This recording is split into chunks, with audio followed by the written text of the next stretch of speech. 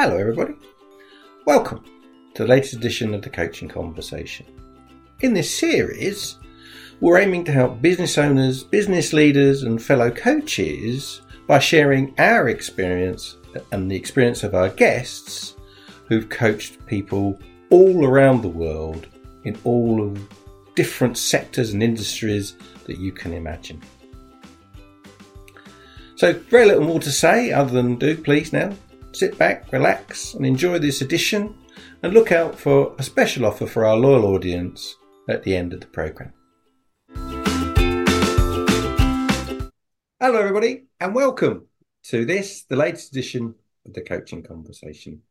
And I'm really excited to say that my guest today is Jim Saliba, joining us all the way from San Jose, California.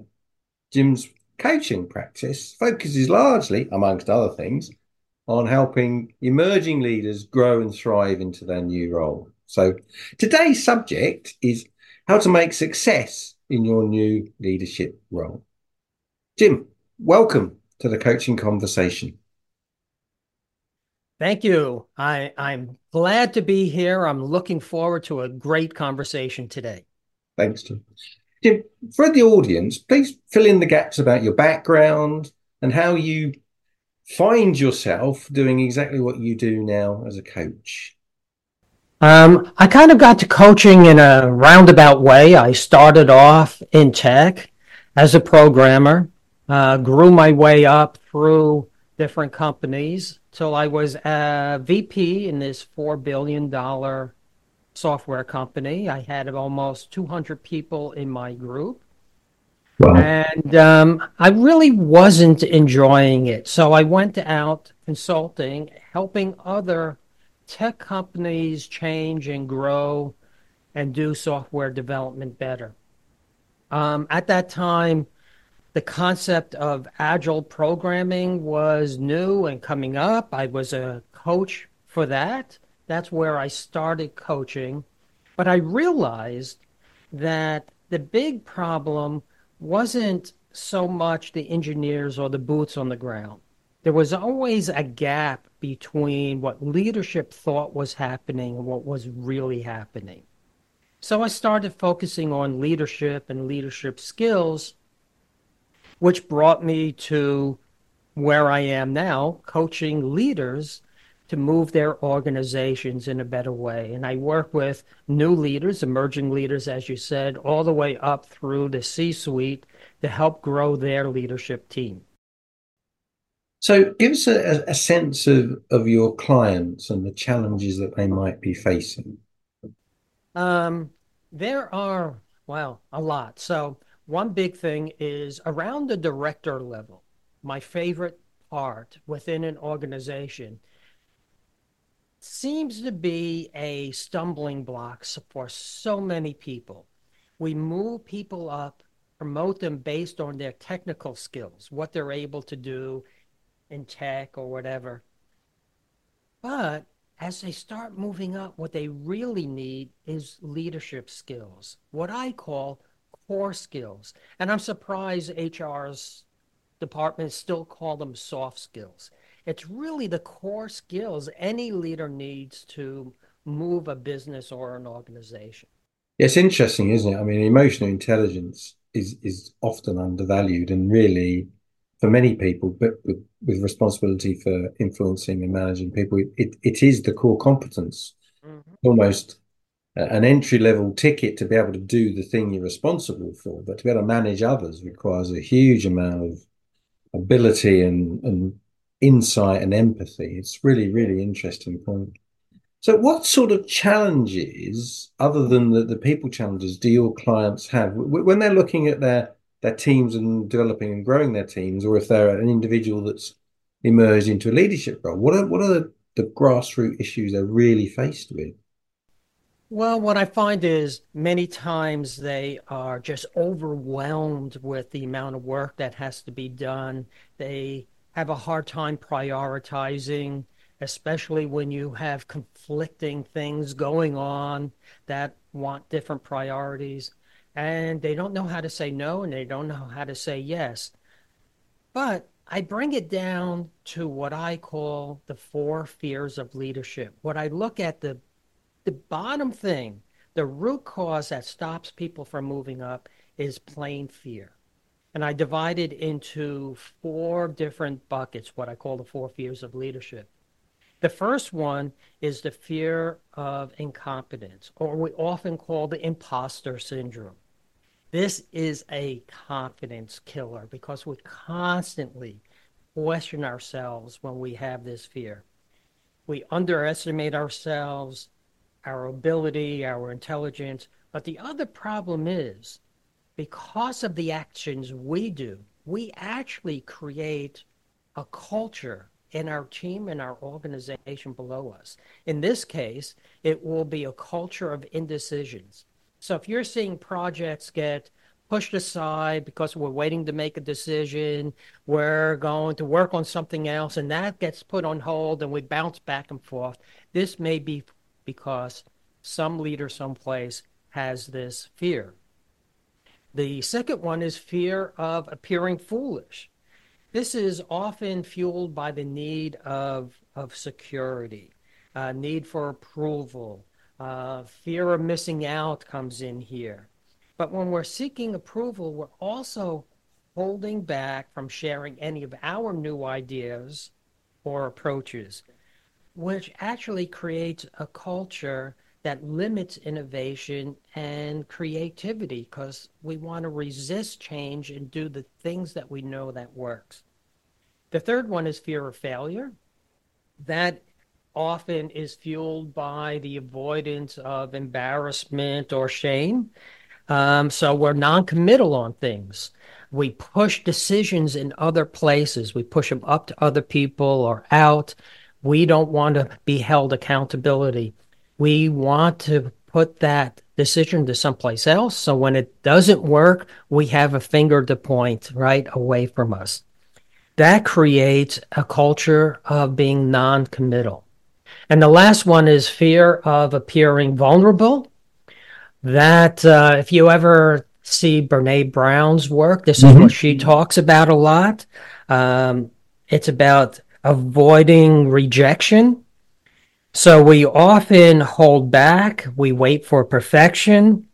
Passive aggressive behavior sometimes comes in here, and we create a culture of mistrust. So our fears not only stop us from being good leaders, it creates bad behavior in our organization. Yeah, absolutely. It feeds on itself, doesn't it? And the more those fears become real for everybody, everybody becomes defensive and on it Mm. goes and on it goes. So, what's a typical client organization for you, Jim? Are they large? Are they small? What would they typically be? I have a big range of clients, sometimes CEO or C-suite of smaller organizations of maybe a few $100 million or smaller down to 20, $25 million. And sometimes I work with large companies like Samsung and Amazon and their middle leaders. Right. So, when you look at these different clients, all of those in that range that you've got, is there an obvious successful culture that you can see straight away that you recognize, and what would that what attributes would you Mm. find in a successful culture?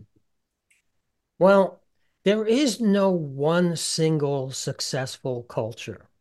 However, if I see a culture within an organization that embraces the fact that we fail now and then and that we can learn from that, I think that is a successful culture.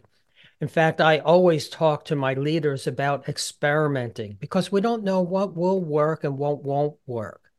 Something might work for company A, but it won't work for company B.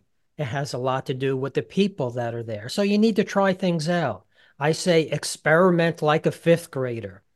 When Yeah, I was in fifth grade, there was the science fair thing that we did with a poster board, and you had to have a hypothesis on top.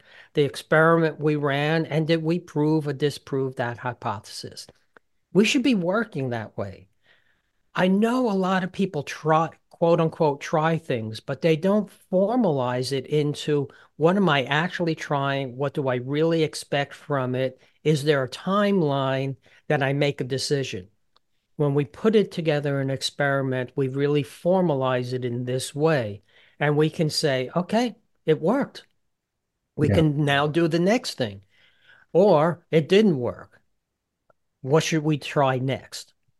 It's very interesting, isn't it? I mean, I meet a lot of clients who are frightened of failure, and they absolutely put a lid effectively on anybody making a mistake or anybody doing anything wrong, and they in my opinion, overreact to Mm. those sorts of situations. And it does, it literally, I think, anyway, what I see is it stifles the organization's natural abilities and it stifles the individual's chances of growing. And there are certain phrases, aren't there? Failure is part of success and so on. But you don't learn if you don't make mistakes, do you? You just keep repeating the same stuff. Right. That's that fear of failure coming in, perfectionism coming in. It didn't work. So next time we just tighten it down even more and give people even less Yeah. room to work in, right? And where's the job satisfaction in that? Where's the fun in that? Yeah, absolutely. When I was getting to know you, Jim, and researching it, there's a triple E structure that you talk about. Could you give us a bit more insight to the triple Oh, E structure? yeah. So, um, I wanted to formalize how I work with my clients. So I came up with this structure where we go through three phases.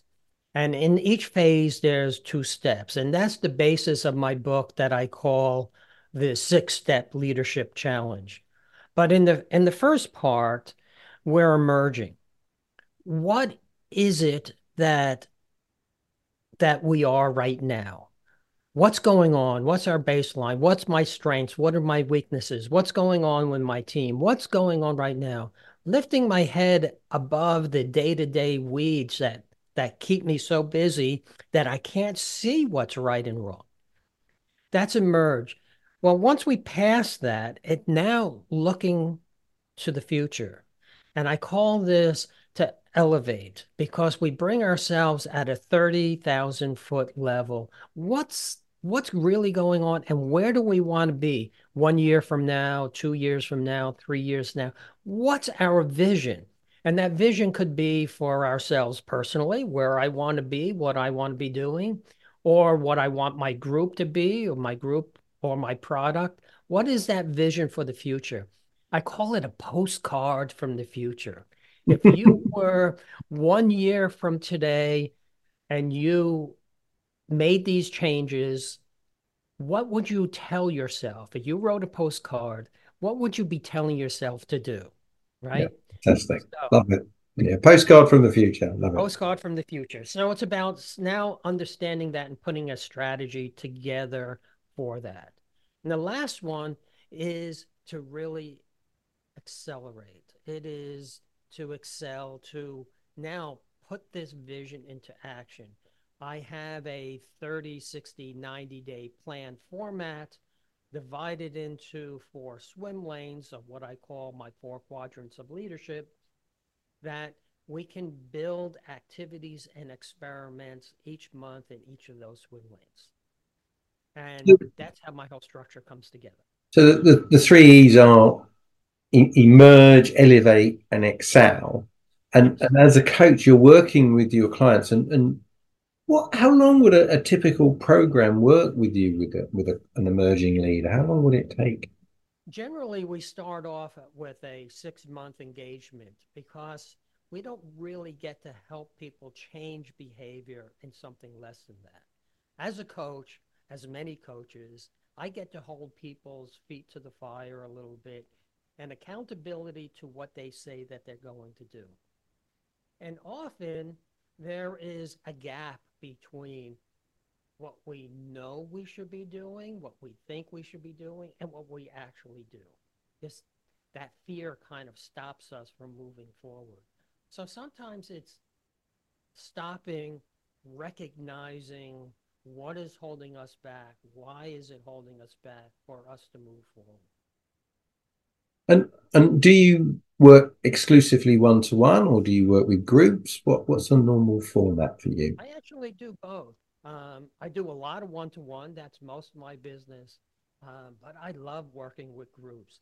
Groups has a whole different dynamic to it where they actually help each other and build relationships with each other. It could be a group that works together.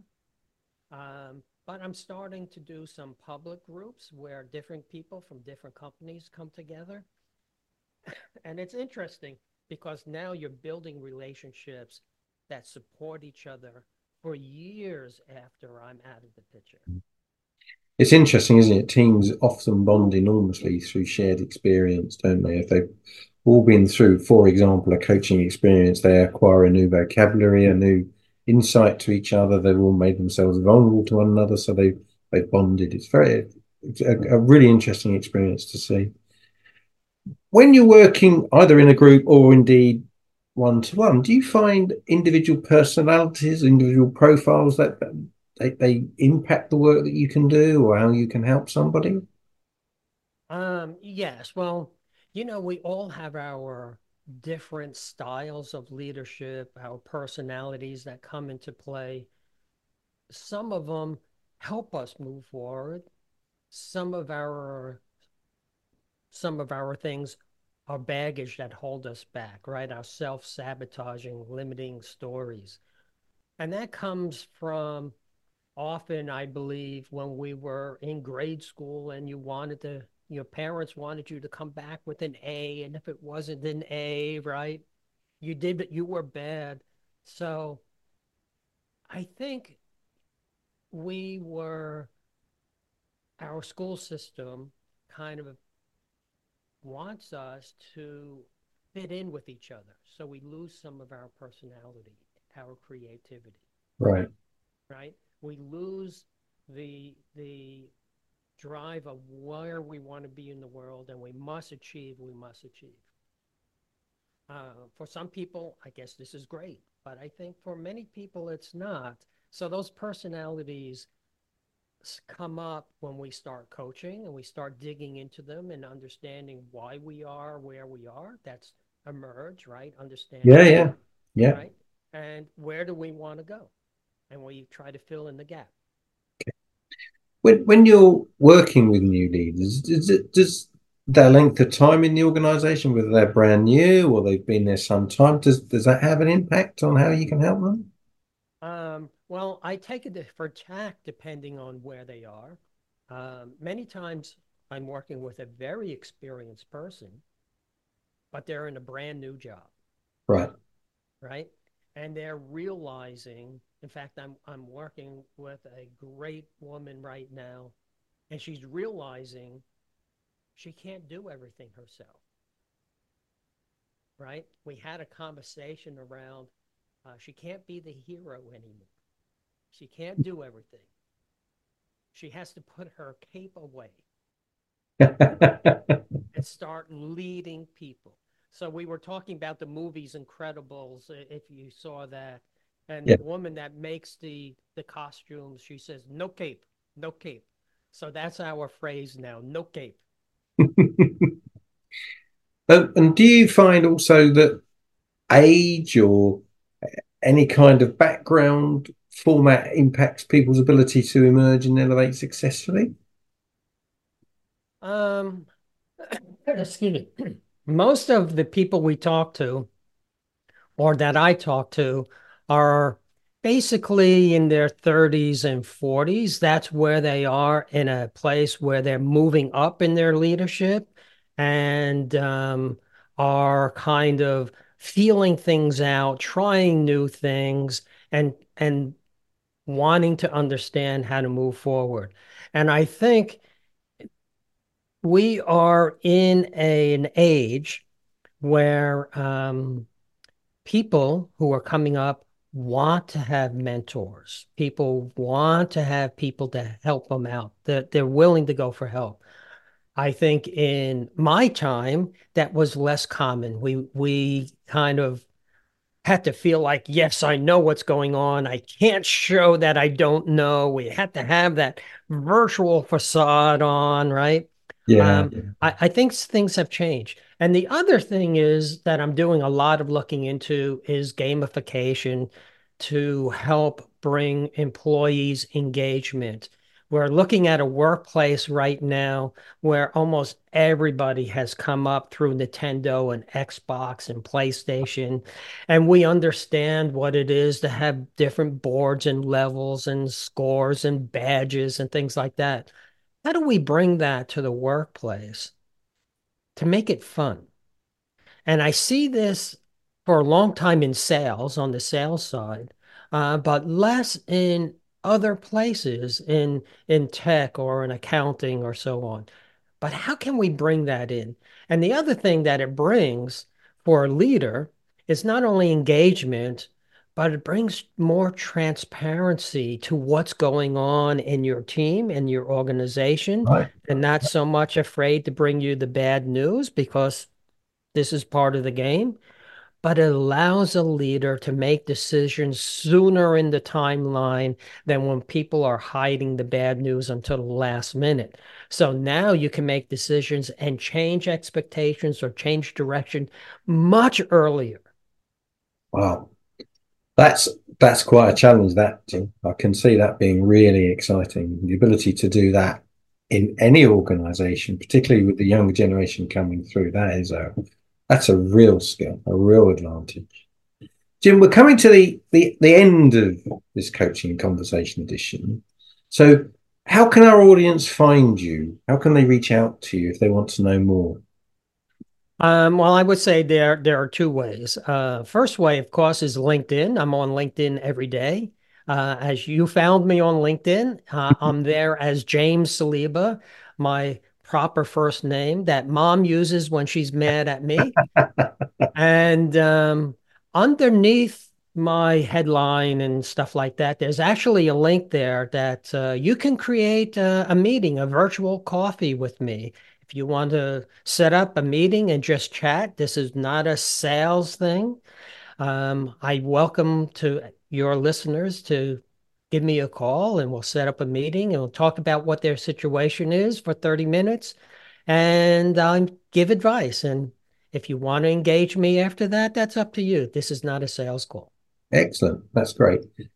Once again, thank you, Jim, all the way, or should I say, Jane, all the way from San Jose, California, where it is sunshining and it's not sunshining here in the northwest of England on this winter's day.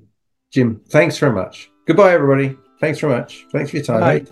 Bye bye. So, there you have it, the latest edition of the Coaching Conversation. Hope you enjoyed it, hope you found it useful, and I hope it did what it set out to do. As promised at the beginning of the programme, here is a special offer for you, our loyal audience. If you reach out to me at gwiley@sagereen.com and mention this podcast, we'll make available to you a coaching programme for you and or your team at a 50% discount.